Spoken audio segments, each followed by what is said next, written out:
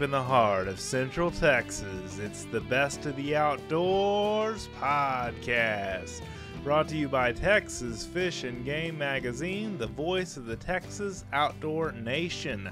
I'm your humble host, Dustin Vaughn Warnke, author, outdoor writer, videographer, speaker, blogger, podcaster, do a few other things in the outdoor industry, but the list just gets too long. I love this industry and I love to share this show with you. I love this podcast, and thank you so much for tuning in and checking out our show, whether you are downloading this show or if you are streaming it online on your mobile device or on your PC or your Mac or whatever the case may be. Thank you so much for doing so. All right, back with another show this week. Really excited about the guest that I have. He's a good buddy of mine. His name's Tim Jackson. And man, am I just fired up about having him on the show. I laughed so hard during this interview. We just had a lot of fun. I think you'll really enjoy it. We talk about hunting and fishing. We talk about African hunting. We talk about noodling for catfish. We talk a little bit about everything. But before we get into that, I want to mention the sponsor for this episode, since we're talking about fish and stuff, and it's the summertime, and summer's a great time to go fishing. And that is our friends over at Netfish. Now, you can get the Netfish app for your Android phone through the Google Play Store or through the iTunes Store with the Apple products, such as the iPhone. And it is an awesome social rewards-based app utilizing millions of data points such as location, water depth, temperature, vegetation, and presence of fish, and combining that with weather, moon phase data, and specific behaviors related to species of fish to predict when and where the fish are biting. Netfish rewards users with virtual currency that can be redeemed for free gear. I love that stuff. Similar apps charge a subscription fee for these types of premium features, but Netfish requires no subscription and is 100% free. Simply put, Netfish is your free fishing guide from start to finish. You can download Netfish for free at netfish.io. That's netfish.io. I've downloaded this app and I really enjoy it. I've used it quite a bit so far, and it's just a really neat, full of information, really neat app. And I have a lot of fishing apps, but this one's definitely one of my favorite because you can redeem your points for free gear. I mean, there can't be anything cooler than that. I mean, that's really cool, and it gives you a lot of fishing data to do some stuff there out in the water. I know a lot of you that listen to this show hunt and fish both. And I know a lot of you especially fish because that's even more accessible here in the state of Texas and elsewhere. And I'm really excited to have these guys on board as a sponsor this week. So Netfish is an awesome app to check out. All right, getting into our podcast today. Tim Jackson, good friend of mine, met him through Marty McIntyre, GarQuest Bowfishing Adventures, and he's based in North Texas in the Dallas-Fort Worth area, DFW as we call it. And have a lot of fun with him on this show. I really thank you guys so much for tuning in again. I also wanted to bring up our newsletters that we have. We have the Tactical Tuesday newsletter. We have the Wildlife Wednesday newsletter, and we have the Thursday Texas State of the Outdoor Nation newsletter. And those are all available at fishgame.com. You can register to get on that newsletter list and get those emails. We also send out sponsored email blasts for sponsors. This past week for the 4th of July, we just had a sponsored email from High Standard for a 4th of July sale that they had. So you'll get some stuff like that every once in a while, and some partner offers of folks that are sponsors with us that are partnering with us to give you some deals. So that's always nice. And I just came back from Oklahoma. The day before I left, I recorded this podcast, and I rushed back to my desk in my little office here and edited it today to get it out to you on time for Thursday's newsletter. And we just got back. It's Wednesday when I'm recording these bumpers, the front and back part of the podcast. And then I recorded this the Friday before I left, last Friday, June 30th. So it's just been crazy. I saw my dad up in Oklahoma and did some outdoor stuff with him. He's big into farming and ranching. So we talked hunting and fishing and did some farming and ranching things. So that was all fun. And anyway, lots of good times going on there. And here's my interview with Tim Jackson. Joining me on the phone is Mr. Tim Jackson. How are you doing, Tim? Oh, doing good, doing good. How are you? Doing great, man. I can't complain. It's Friday afternoon when we're recording this. It is 5 o'clock somewhere, as they like to say, 5:30 somewhere in our time, and I just so excited to have you on the podcast. I've wanted to have you on for a while, and why don't you tell the listeners a little bit about yourself, Tim? Oh, well, not a whole lot to tell. You know, I work for a roofing and construction company out of the DFW area, and I guide for Gark West, Marty McIntyre. On my spare time, which sometimes I got a lot of it, sometimes I don't. Right. Um, you know, Wife and kids, and we're always hunting or fishing or running around doing something. No, that's great. So, I think, by the way, I have an awesome wife, but you have an awesome wife too. Tell us a little bit about Holly Jackson. oh man, this could go on forever. She she's a good one. She's a good outdoors woman. She loves to have fun. She's an amazing mother to the kids and fishing and hunting, and she's not scared to do anything. So Yeah. she stays right there with me. I'll never forget the first time I went bow fishing with you and Holly, and it was a cold night. You remember this? Does this bring back any memories? It was a I, cold I night. do I do remember It this. was a fall. It was like October. No, it was colder than that. It was like January or something like that. I don't know Yeah, I exactly. think it was mid 30s to 40s Yeah, out there. yeah, it was. And she had shot a big buffalo, and Marty wanted her to hold it up against her, against herself to take the picture. And she was not willing to do that right away. That big old slimy fish with all of our heavy clothing and stuff. I was dressed up like I was going bow hunting. I had face cover and everything on. And Mhm. I'll never forget that. I was like, that is one awesome woman right there. She's not afraid to get in there just like the guys. That's what I Well, I thought. can tell you the only difference between then and now, which that was several years ago, is now she'll just throw it right on her. She ain't That's worried about right. it. She was So kind of reluctant to put the fish on her at that time, but I've kind of seen her Facebook and Instagram account, and I'll definitely put that in the show notes too, so you can follow her. But she's not afraid of much. I mean, no, she's not. I'm scared of her though. that's right. That's right. As you should be. That's for sure. So no, that's fun. And so a lot of times they say the woman makes the man. I know that's the case in my marriage. So I definitely think you'd probably agree with me, wouldn't you? 150%. I love it. No, that's great. So basically, you and I met through Marty McIntyre and GarQuest through bow fishing, and I wanted to remind readers and listeners and whoever's tuning into the show. Bow Fishing 101 was our big thing that we did in June. I haven't mentioned it a ton on the show, but we have a bow fishing quiz that you can take, and you can register by taking that quiz to win a Diamond Edge Sonar bow fishing bow. And that's going on through the end of the week that this podcast releases, and we're going to keep on pouring the steam on. You took the quiz, didn't you, Tim? Yes, sir. Was it very hard? Not for me, it wasn't. But I tried to make it challenging enough so people that were experienced, to take it. But I came up with some of the questions with Marty. I came up with some of the questions with our editor in chief, Chester Moore, and we just had a lot of fun with it. So thanks for participating. And I invite oh yeah, everybody else that hasn't participated yet to go and check that out because my goodness, it's just a lot of fun. So, um, but yeah, there's a lot of content that I covered, eating what you shoot when you're bow fishing and all the different things that go along with bow fishing. What are your basic tactics, Tim, when it comes to bow fishing? I'm just curious.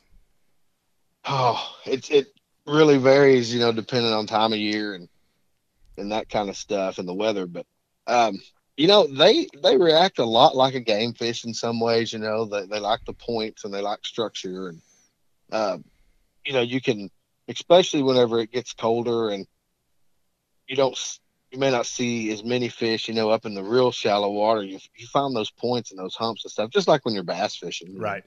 Uh, Sure. they basically act the same in a lot of ways, and so it just kind of varies depending on, like I said, the weather and the temperatures. The pressure, of course. It just, you got to kind of watch that stuff and plan accordingly. It's Right. Right, and we've talked a lot about bow fishing on this show before because it's one of my favorite subjects. And Elliot Donnelly, our digital publisher, calls me an out of the box writer because I write about bow fishing and all the air gun shooting and all the stuff that I do that's kind of oddball compared to most normal outdoor activities. yeah, But I love doing it. I mean, it's a great way to help the environment, the ecosystem with the invasive species, but Oh, it's for also sure. just a lot of fun to get out and, have a lot of fun. It's more of a social event. It's kind of like dove hunting is the way I equate it, don't you Yeah. think? Yeah. Yeah, and you know what's funny is I've heard that lots of people, they've never been. That, well, I don't know. Don't know about I've never this. had anybody after the end of a trip that ever said, "I'm never doing that again." That's right. It's never, it don't happen. They all, I mean, half of them are booking a trip again, for a week down the road or a month down the road. That's right. And you do some guiding for GarQuest, so you know all Yeah. about that. And I mean, that's the thing that it really just gets me fired up is just because it combines archery, it combines hunting, it combines fishing. You're searching for the fish. You're engaging three different sports in one. You know what I mean? oh yeah, and besides that, my other favorite part about it is during the summer, it's too hot to do much of Yeah, anything that's during the day. right. But you can go out at night and it's not too bad. It's 75 to 85, and got a little wind and you're not getting sunburned and you can go have some fun. That's right. That's right. And night, it's pleasant to be outdoors. And besides some of the bugs that get attracted to the lights at night when you're bow fishing, other than that, it's a pretty pleasant experience overall. I mean, I've never really been out there and said I want to go home. I mean, that's Yeah. never happened ever. Well, So I've been pretty cold, but I didn't go home. I wanted to, but you and I are both pretty hardcore outdoorsmen with some of this stuff. So that's one thing for I will sure. tip our hat on both of those things for sure. So for both of us, but no, I just really enjoy it. So I invite folks that have not read the Bowfishing 101 content. It's built for bow hunters and bow fishermen and fishermen that have never really enjoyed the sport before. I kind of wrote most of probably 2/3 of the content was me, and basically wrote down just some of the basics of bow fishing from a bank. Going out with a guide. Whatever you decide to do, how to do it. There's about 9 articles, and we've done about 4 email blasts as of today. This Friday is the end of June, and when I'm recording this.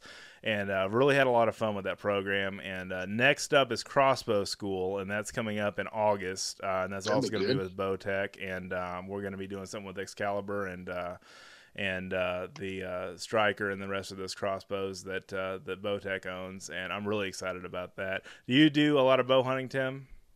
Oh yeah, I have over the years.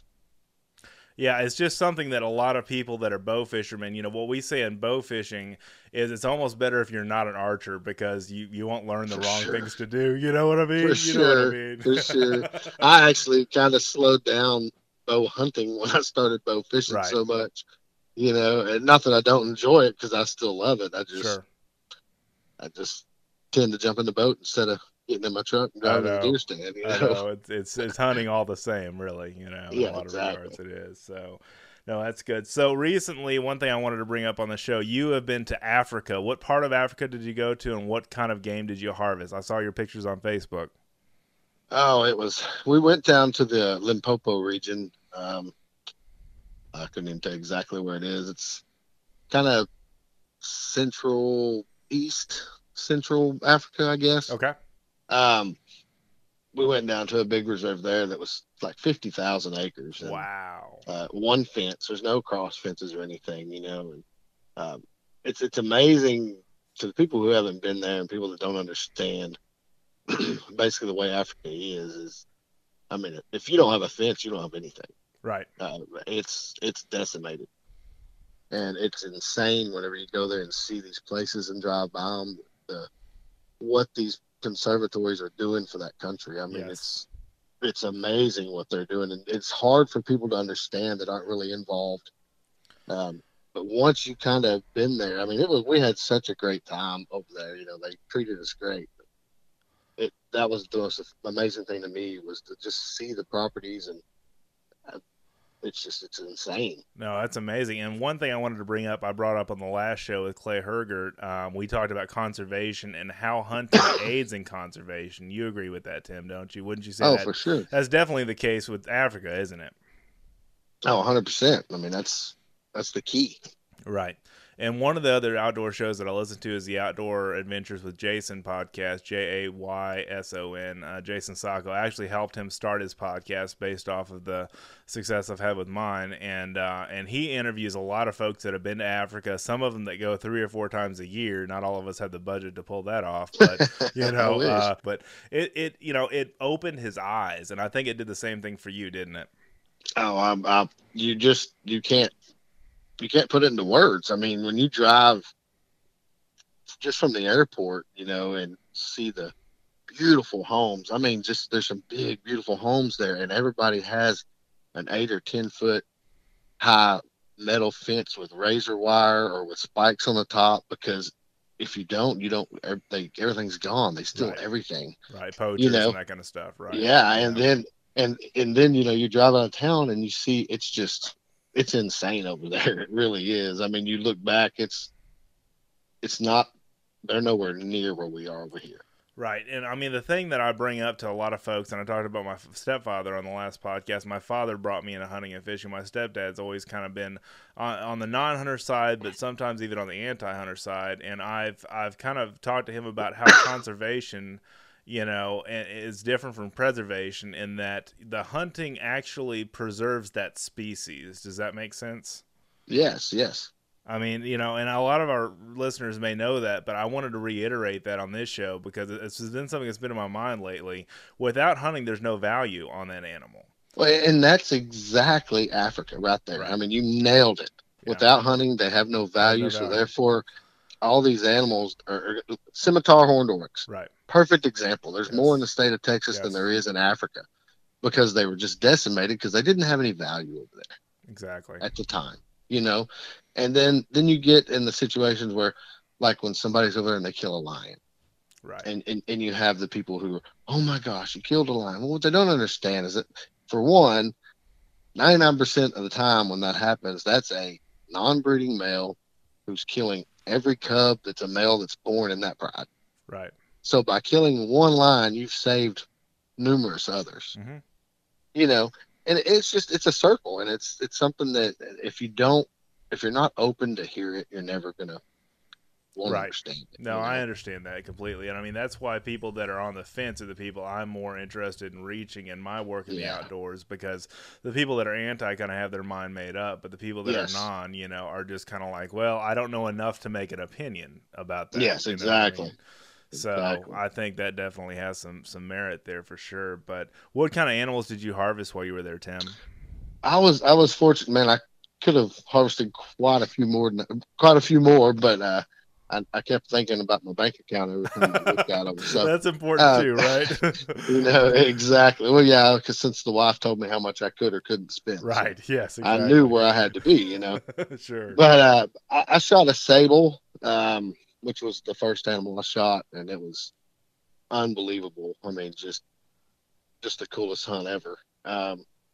After that, I shot a blue wildebeest, and then I shot my kudu, and then I shot an impala.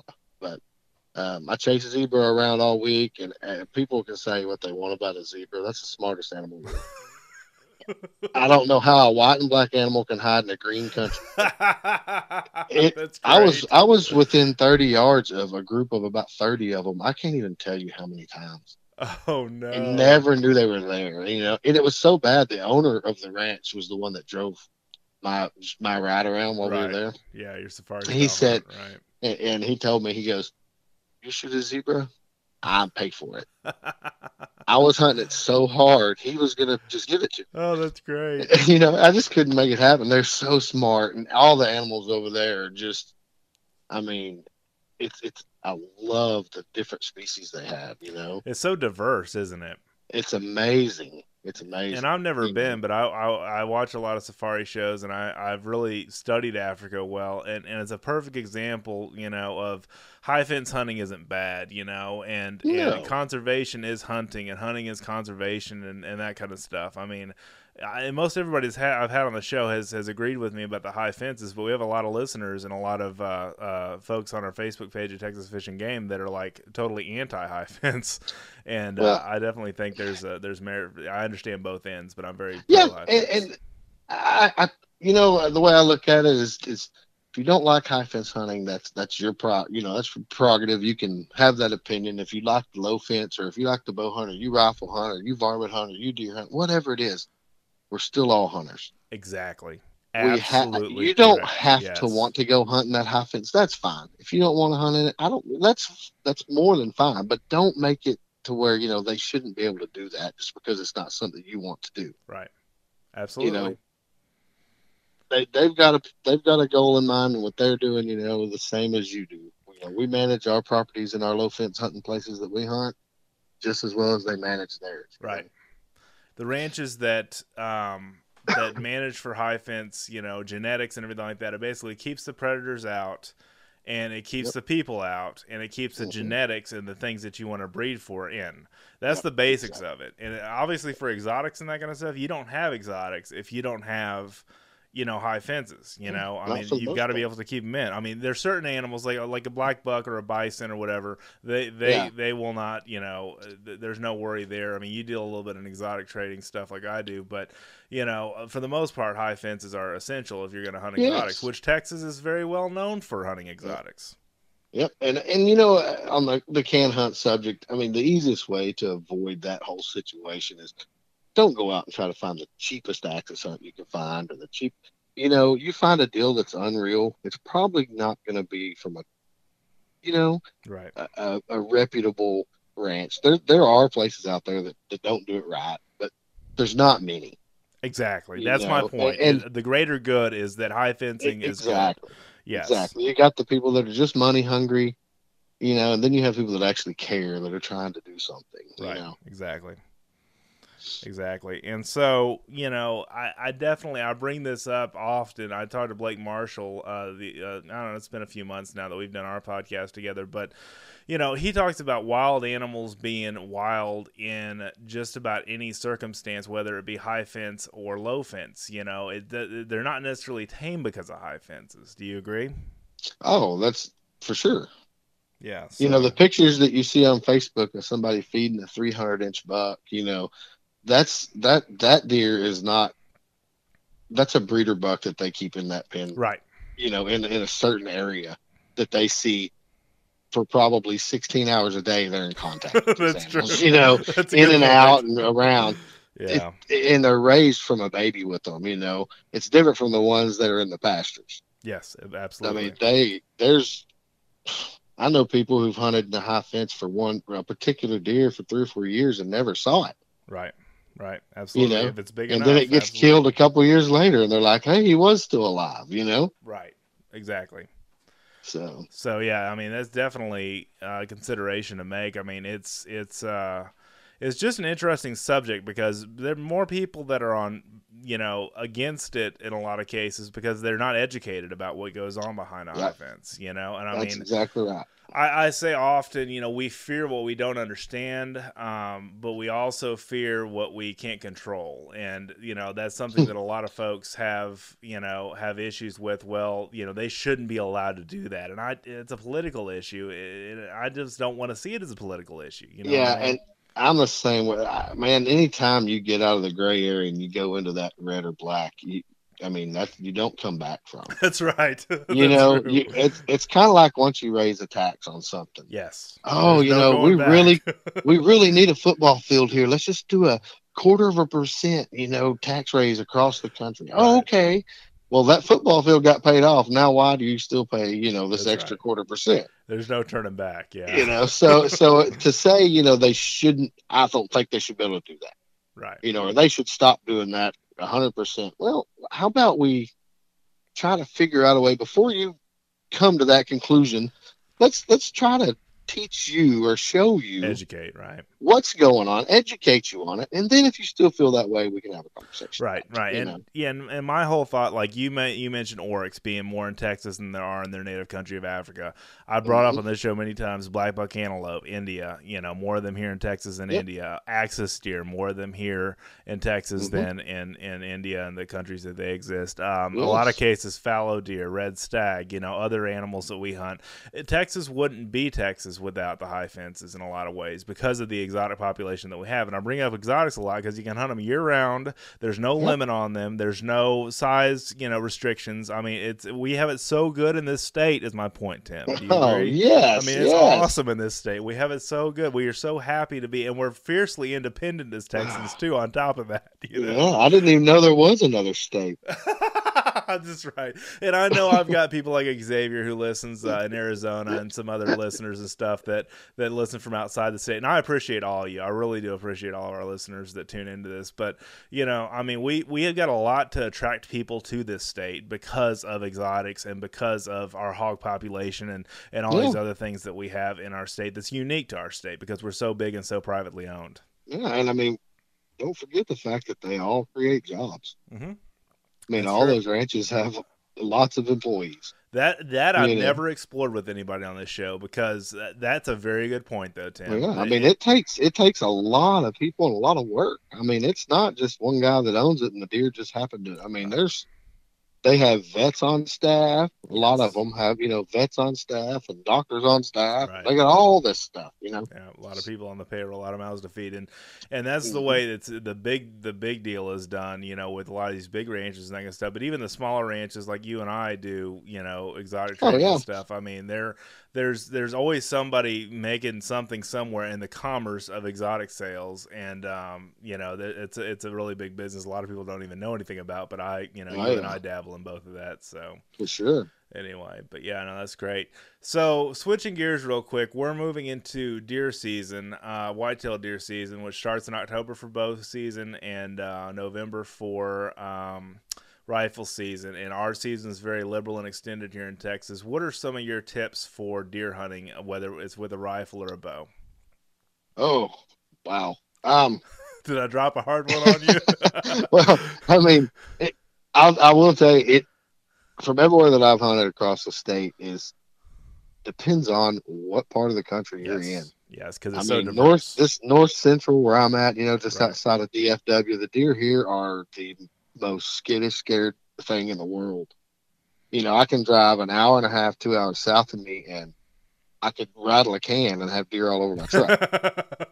And it's amazing. So it varies so much across the state as far as how the deer act. But my big thing is I'm just real picky about my deer stand and about my feeder. I don't like people in there. I don't like to leave my radio on when I drive up to my deer feeder, even though I'm backing up and pouring corn in the feeder.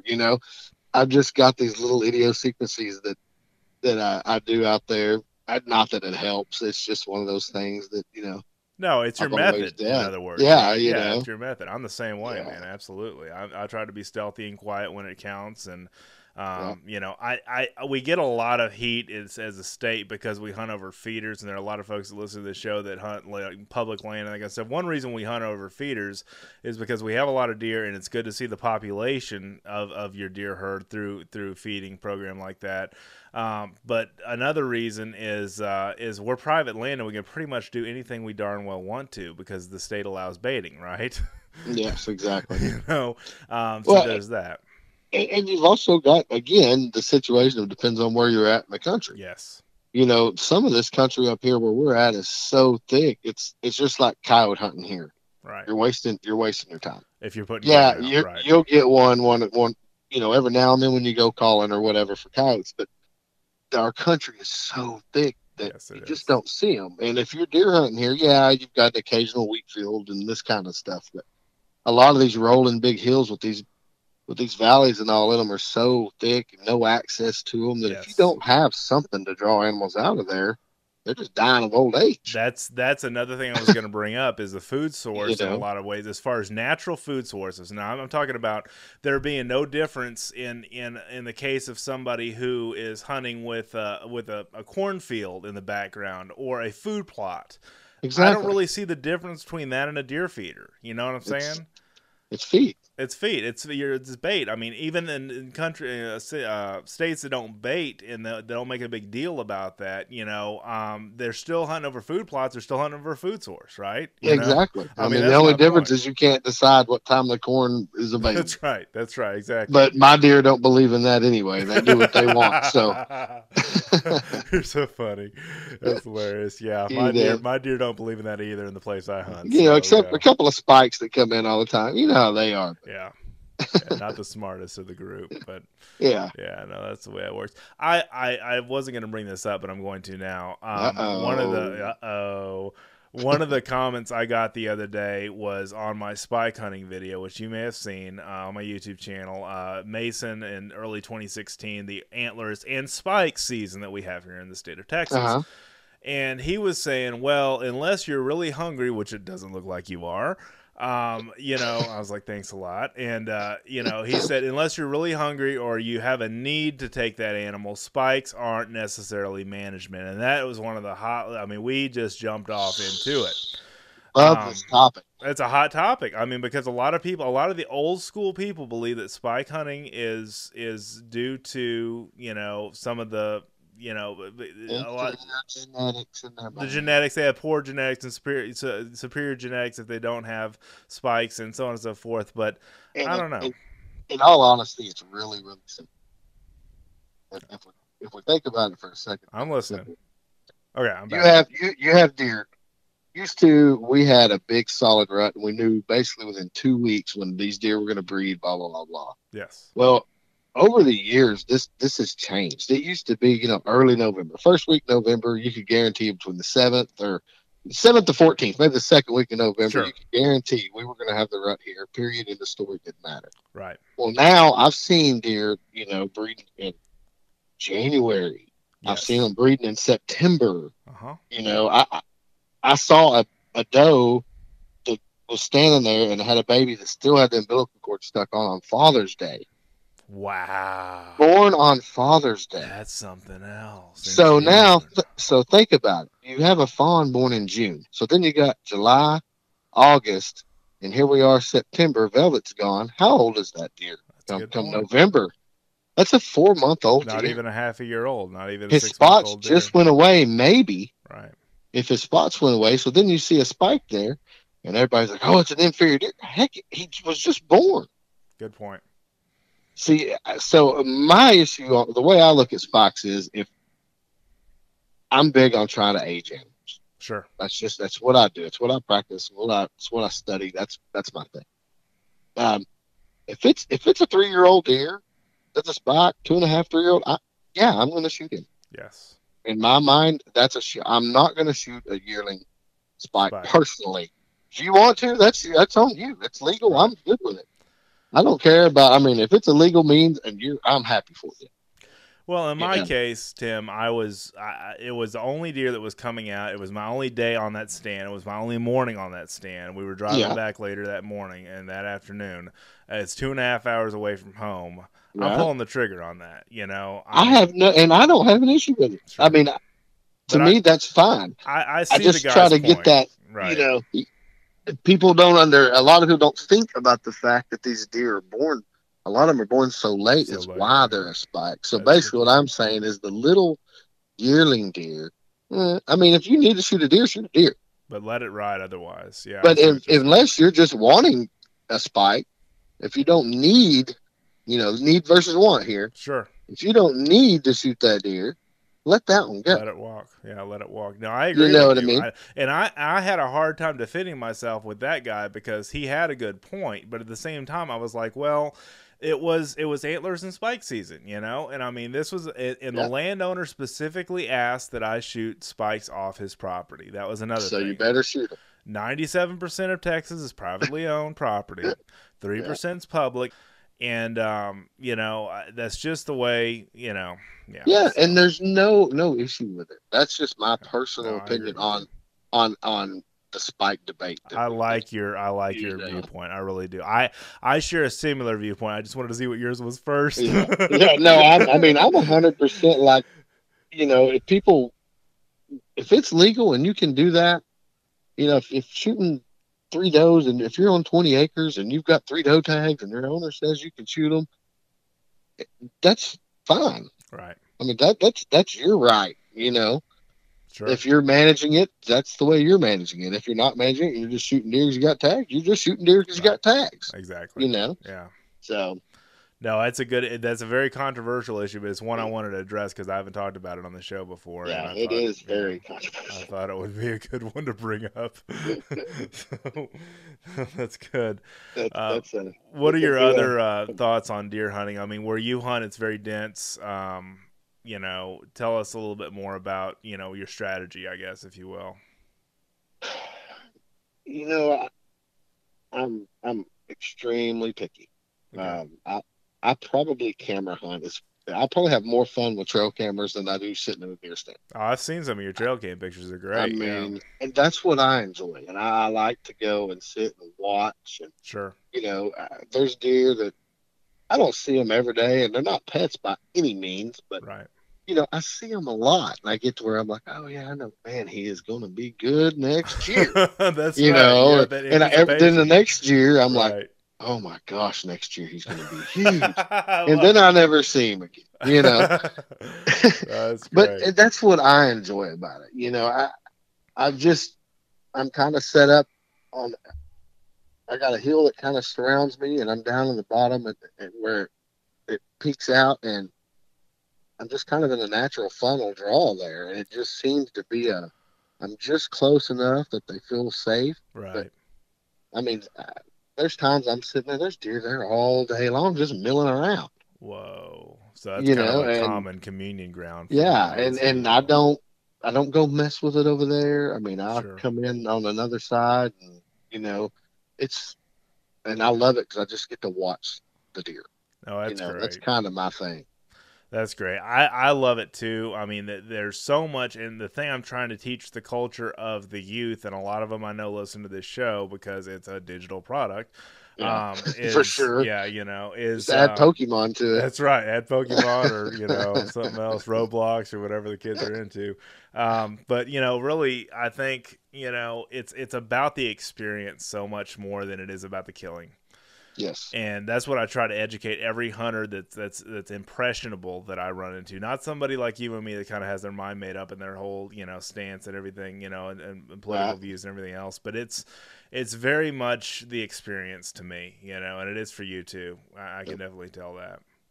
And I'll tell you that the only time I waver from my little management strategy that I have is when one of my kids wants to go hunting. Sure, and You that's know, hey, understandable.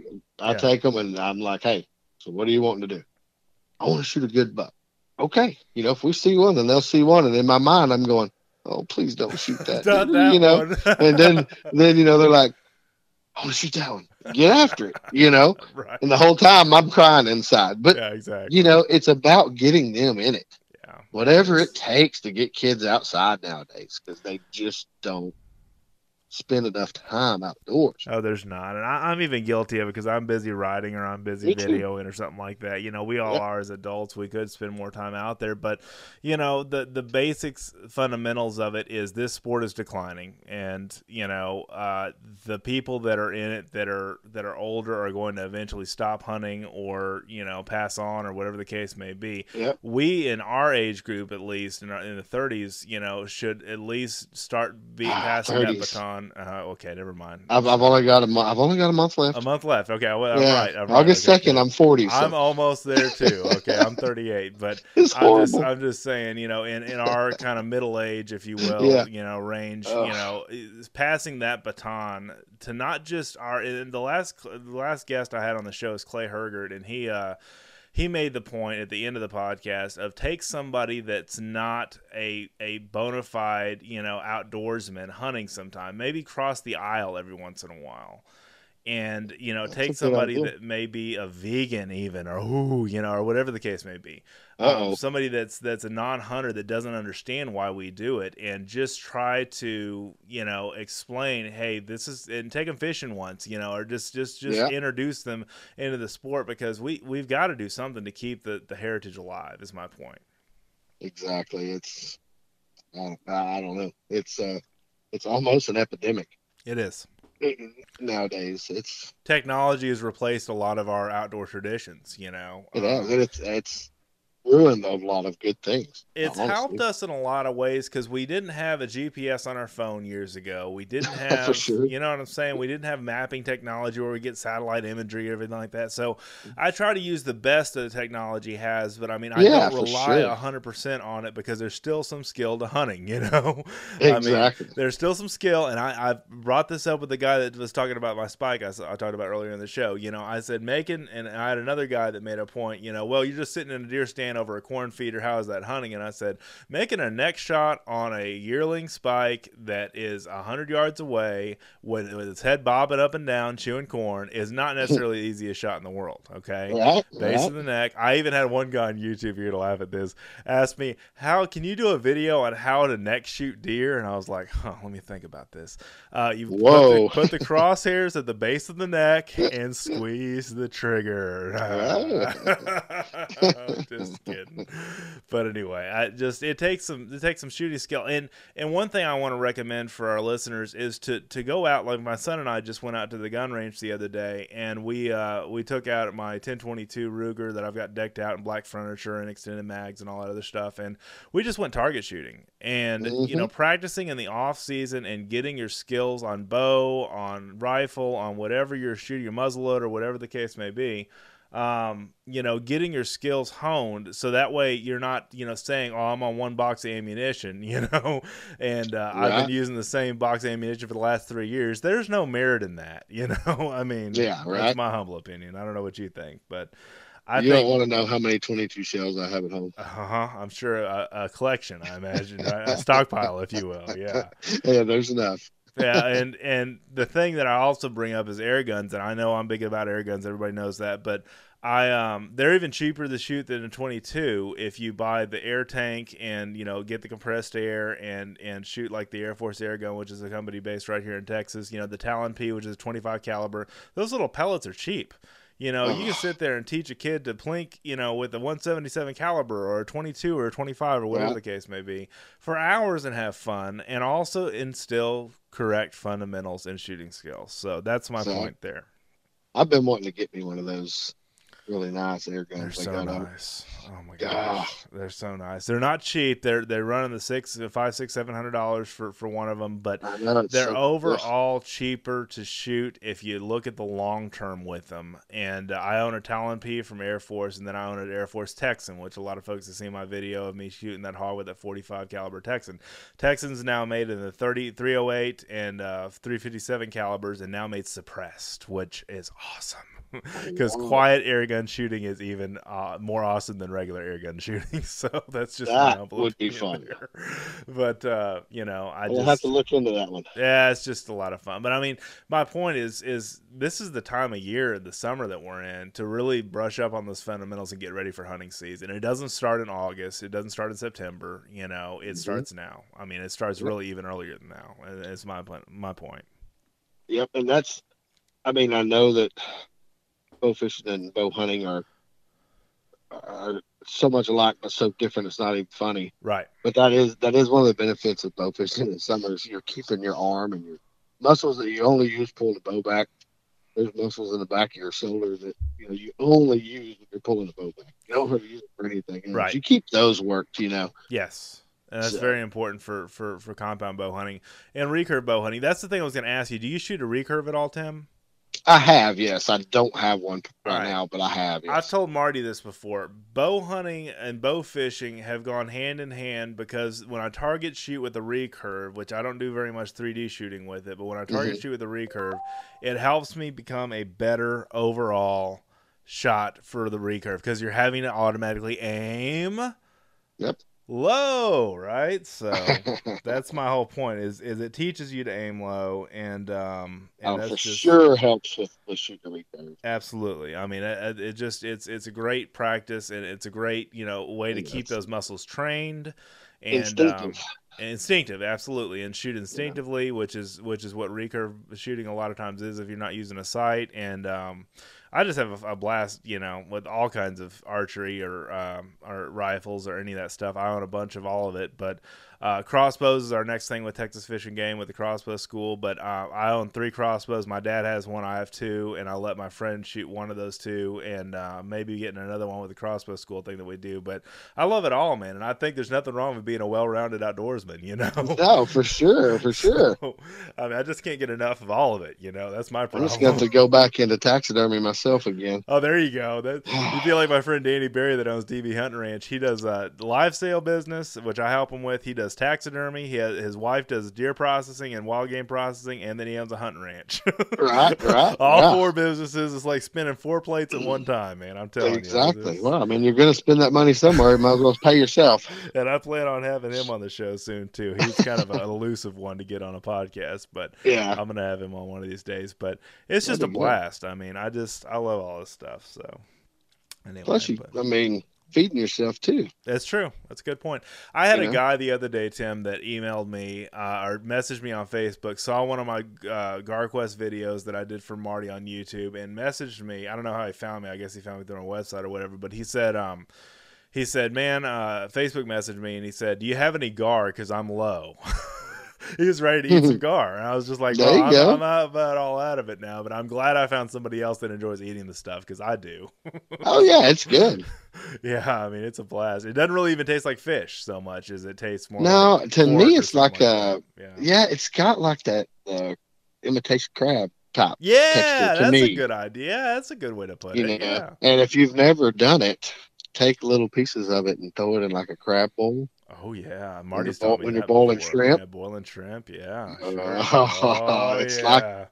Like, you're getting me hungry now, man. I'm telling you, it's good. It's good. Oh, it's too much fun, but no, this is great. So, what else do you do in the outdoors, Tim? I mean, I've kind of run the gamut with you on bow fishing, African hunting, big game hunting. Do you fish very much?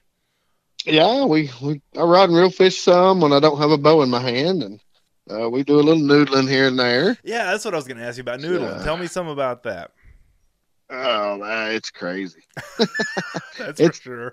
It's a good time, Texas now, which is great. So. Yeah, you can't use anything but your hands and feet. No sticks, no hooks, nothing like that. It's nerve-wracking, but if you pay attention and kind of look, you find a hole here and a hole there under a rock or whatever. And I always look to make sure that that rock doesn't go back far enough where it's coming out of the water. Right. Because say you're a big concrete slab in the water, it's got a hole under it, and you're 5 foot deep, 4 foot deep. The only thing that's going to be in that hole will be a fish. Right. Turtle has to be able to get air. Yes. A beaver has to be able to get air. Yes. A snake has to be able to get air. So I don't mess around on the banks anything. I go out a little bit just because I'm scared to death to get bit by something. Well, or a snake at least. That's my biggest fear is snakes in the outdoors. I'll be quite honest with everybody on this show. I do not like snakes. Snakes do not like me. It's just something I don't do. Doesn't matter if they're poisonous or not. I'm just not a fan. You can ask Marty about this, and Marty's told this story to you, Tim, before about me and the Medusa snakes, that he shot in Choke Canyon, and they're biting each other, and I'm freaking out, and oh my gosh, I'm screaming with the camera like a little girl. Of that story, I was just wishing there was a video. There's a video, but I'm not in it. Okay, it's just me going, oh my god, oh my god, oh my god, it's a snake. So I just don't do it when you bring them over to the boat. But, okay, you made me feel better about noodling because I always thought you would encounter snakes, but you're right. If they don't have air, they don't have anywhere. Exactly. So you always just, if you know the hole, you check the hole. You find them with your feet or however you find them, but just look at where it's at. If it's not going to the bank and come up where any air can get in there, there's not going to be anything. Yes. Yeah, that's a good point. I mean, just. No, that's good. I mean, and so you're basically going in there and reaching into the catfish's mouth and pulling them out. Is that right? Is that what I'm following? Well, yeah. Sometimes you're not reaching in as much as they are swallowing you. Oh, I see. I've never talked to many noodlers before, so I didn't know. Well, basically, they're protecting their nest, is what they're doing. Oh, okay. So they're swallowing. Or they're in there trying to make a nest, and so anything that goes in there, they're going to hit. Usually, they hit it with the tail. Okay. But then they'll turn around and bite it. Okay. And they will. I mean, it hurts sometimes. I'm not gonna lie to you. I mean, That's it's interesting. we caught a 40-pound blue last week that Whew. I thought it broke my thumb. Oh my I gosh. mean, he was mean, but blue cats are the worst. They're the meanest thing in the world. They're worse than a yellow cat, huh? Yeah, I've caught a 61-pound yellow cat, which was the biggest one that I've caught by hand. I've had some bigger ones that beat me, but Right. it wasn't near as bad as a 40-pound blue cat. Blue cats. Wow. I've Yeah. only jug fished and rod and reel fish for big catfish like that. But I mean, I guess I got to go with you one time and get in the water and. Yeah, well, it's just now, like they're just now getting great. Right. The So weather's just now hot enough. they were a little late this year getting in the holes, so they're it's good right now. I love it. That's great. One of the things you see when you're out fishing or bow fishing or hunting or whatever is just nature interacting with itself. And one of the things that I wanted to bring up is last time I was bow fishing with Marty was this past March, I think it was, and GarQuest Bow Fishing Adventures, and I was taking two guys that a couple of their pictures in the bow fishing school or the bow fishing 101 program. Gene and Athena, they'd never been bow fishing before, so we took them out and we're kind of showing them the way to go, and how to do it and everything like that. And what we saw was a gar laying eggs up against near the shoreline and a catfish coming behind it and eating the eggs. You so needed a video of that. I know I did. I mean, Marty says, oh, it happens all the time. I was like, why didn't you get a GoPro video of it or whatever? But I'm just saying, I was just like, there's nature in action right there. You can't just go watch that on the Discovery Channel. You know what I mean? No. Whatever the case may be. Or just like watching the buffalo eating the eggs of the bass nest. Yes, that's another thing. A natural predator for the bass. I mean, or not necessarily a predator, but something that's eating their eggs, and predatory. In a way, it would be a predator. Yeah, I guess if you look at it like that. But yeah, but I was just like, wow, it's just so fascinating. And the one guest I've had on the show before, Chester Moore, is our editor-in-chief, he would put down his gun or his rod and reel and go pick up a camera to just go video or photo of something like that, And I'm starting to get more, the older I get, starting to get more excited, about those kind of things in the outdoors you just don't see every day like that. I'm a picture guy. I always have been. I've got boxes full of 35 millimeter film and a cell phone full of images too. I know. Yeah, I watch exactly. You on Facebook all the time. For heaven's exactly. sakes, I'm a picture guy because I mean those you get old and can't remember stuff or whatever. You can always look back at a picture. Right. Absolutely. Your kids, they grow up, and you're like, man, I miss it. And you look back, like, man, I remember that day. That's right. Yeah, I just love pictures. That's awesome, man. But I love watching you on Facebook. I love watching you on the Instagram and Twitter, and you always like my post, and I appreciate that so much. So, oh, you're awesome. You do awesome things for the outdoors. I try to. Yeah. So, well, Tim, tell us how folks can find you and connect with you. Well, you can find me on Facebook. It's just Tim Jackson. You can find me on Instagram at GarQuest _ Bowfishing. Twitter's GarQuest Bowfishing also, or you can get a hold of me, through the website, www.garquest.com. Which I just recently rebuilt, so. Yeah, you did. Got a new facelift on it, and it's mobile compatible now, so that's kind of good for podcasts. Yeah, it looks good. Yeah. Oh, thank you. I worked hard on that, but no, I love what you do in the outdoors. I love how you work with kids and your own kids and fostering the heritage and the traditions of the outdoors with them and the legacy, if you will, of the outdoors. I mean, how many kids do you have again? I forget. 4. 4. Okay. 4. Yep. 2 and 2. That's cool.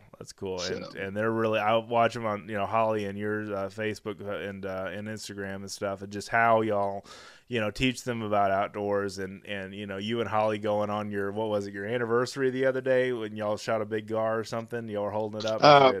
What was it? For Mother's Day, we went rod and reel fishing for gator gar. Okay, all right. Yeah, we caught 12 that day. Golly, 12. Yeah, they fight hard, don't they, on rod and reel? Yeah, they were all 4 to 6 foot, and then we lost 5, and 2 of them were absolute monsters. Wow, that's awesome. One of them was, I'm pretty sure, was over 8. I mean, we don't know, but He was. When we saw him, he was huge. He turns that tail and heads the other way, and you're like, oh my He was pulling us upstream. Oh my gosh, your boat! Wow. So, and we were in an 18-foot jet boat. So, Gee whiz, that's yeah, I crazy. mean, he was pulling us against the current. So he was big before he broke off. But you guys really exemplify the enjoying the outdoors as a family, you know. And I brought this up on the show before about, you know, how some folks go bow fishing together as a family. You guys are one of those couples, you know. I think it's great. Well, not only do it for the kids, but if I didn't do that, I'd be divorced. There you go. But and my wife loves it. I mean, it was at one point in time it was an issue because I was gone all the time, right, and, right.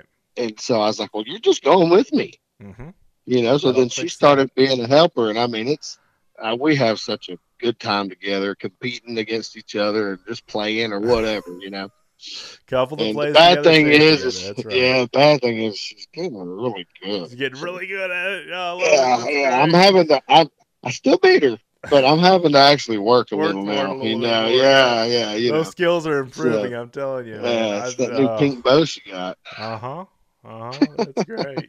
That's awesome, man. That's so good to see. So, well, Tim, do you have anything else to add before we close the show today? You just keep doing what you're doing, Dustin. You're doing a great thing, and I'm enjoying all your podcasts. Well, thank you, man. That means a lot to me. Thanks so much for joining us today. Yes, sir. And there he goes, folks. Mr. Tim Jackson. You can check him out in the show notes. I'll have his information and his wife's information for their contact information on social media if you want to find them. And also, I have my son here, Jackson. This is the first time Jackson's ever been on the podcast. Say hello. Hi. That's right, Jackson. And what do you have to say to our podcast listeners out there about having fun in the outdoors? It's going to be really fun on the outdoors. Just go to fishinggame.com and you'll find Dustin Warnke. There you go. Okay, fishgame.com. You can find me, Dustin Warnke, all of our podcasts and everything like that. And I've promised Jackson he would be on the show a little bit, so I'd love to have my son. He's 7 years old on here. Thank you so much for watching. Thank you so much for reading. Thank you so much for listening, and have an awesome day in the outdoors.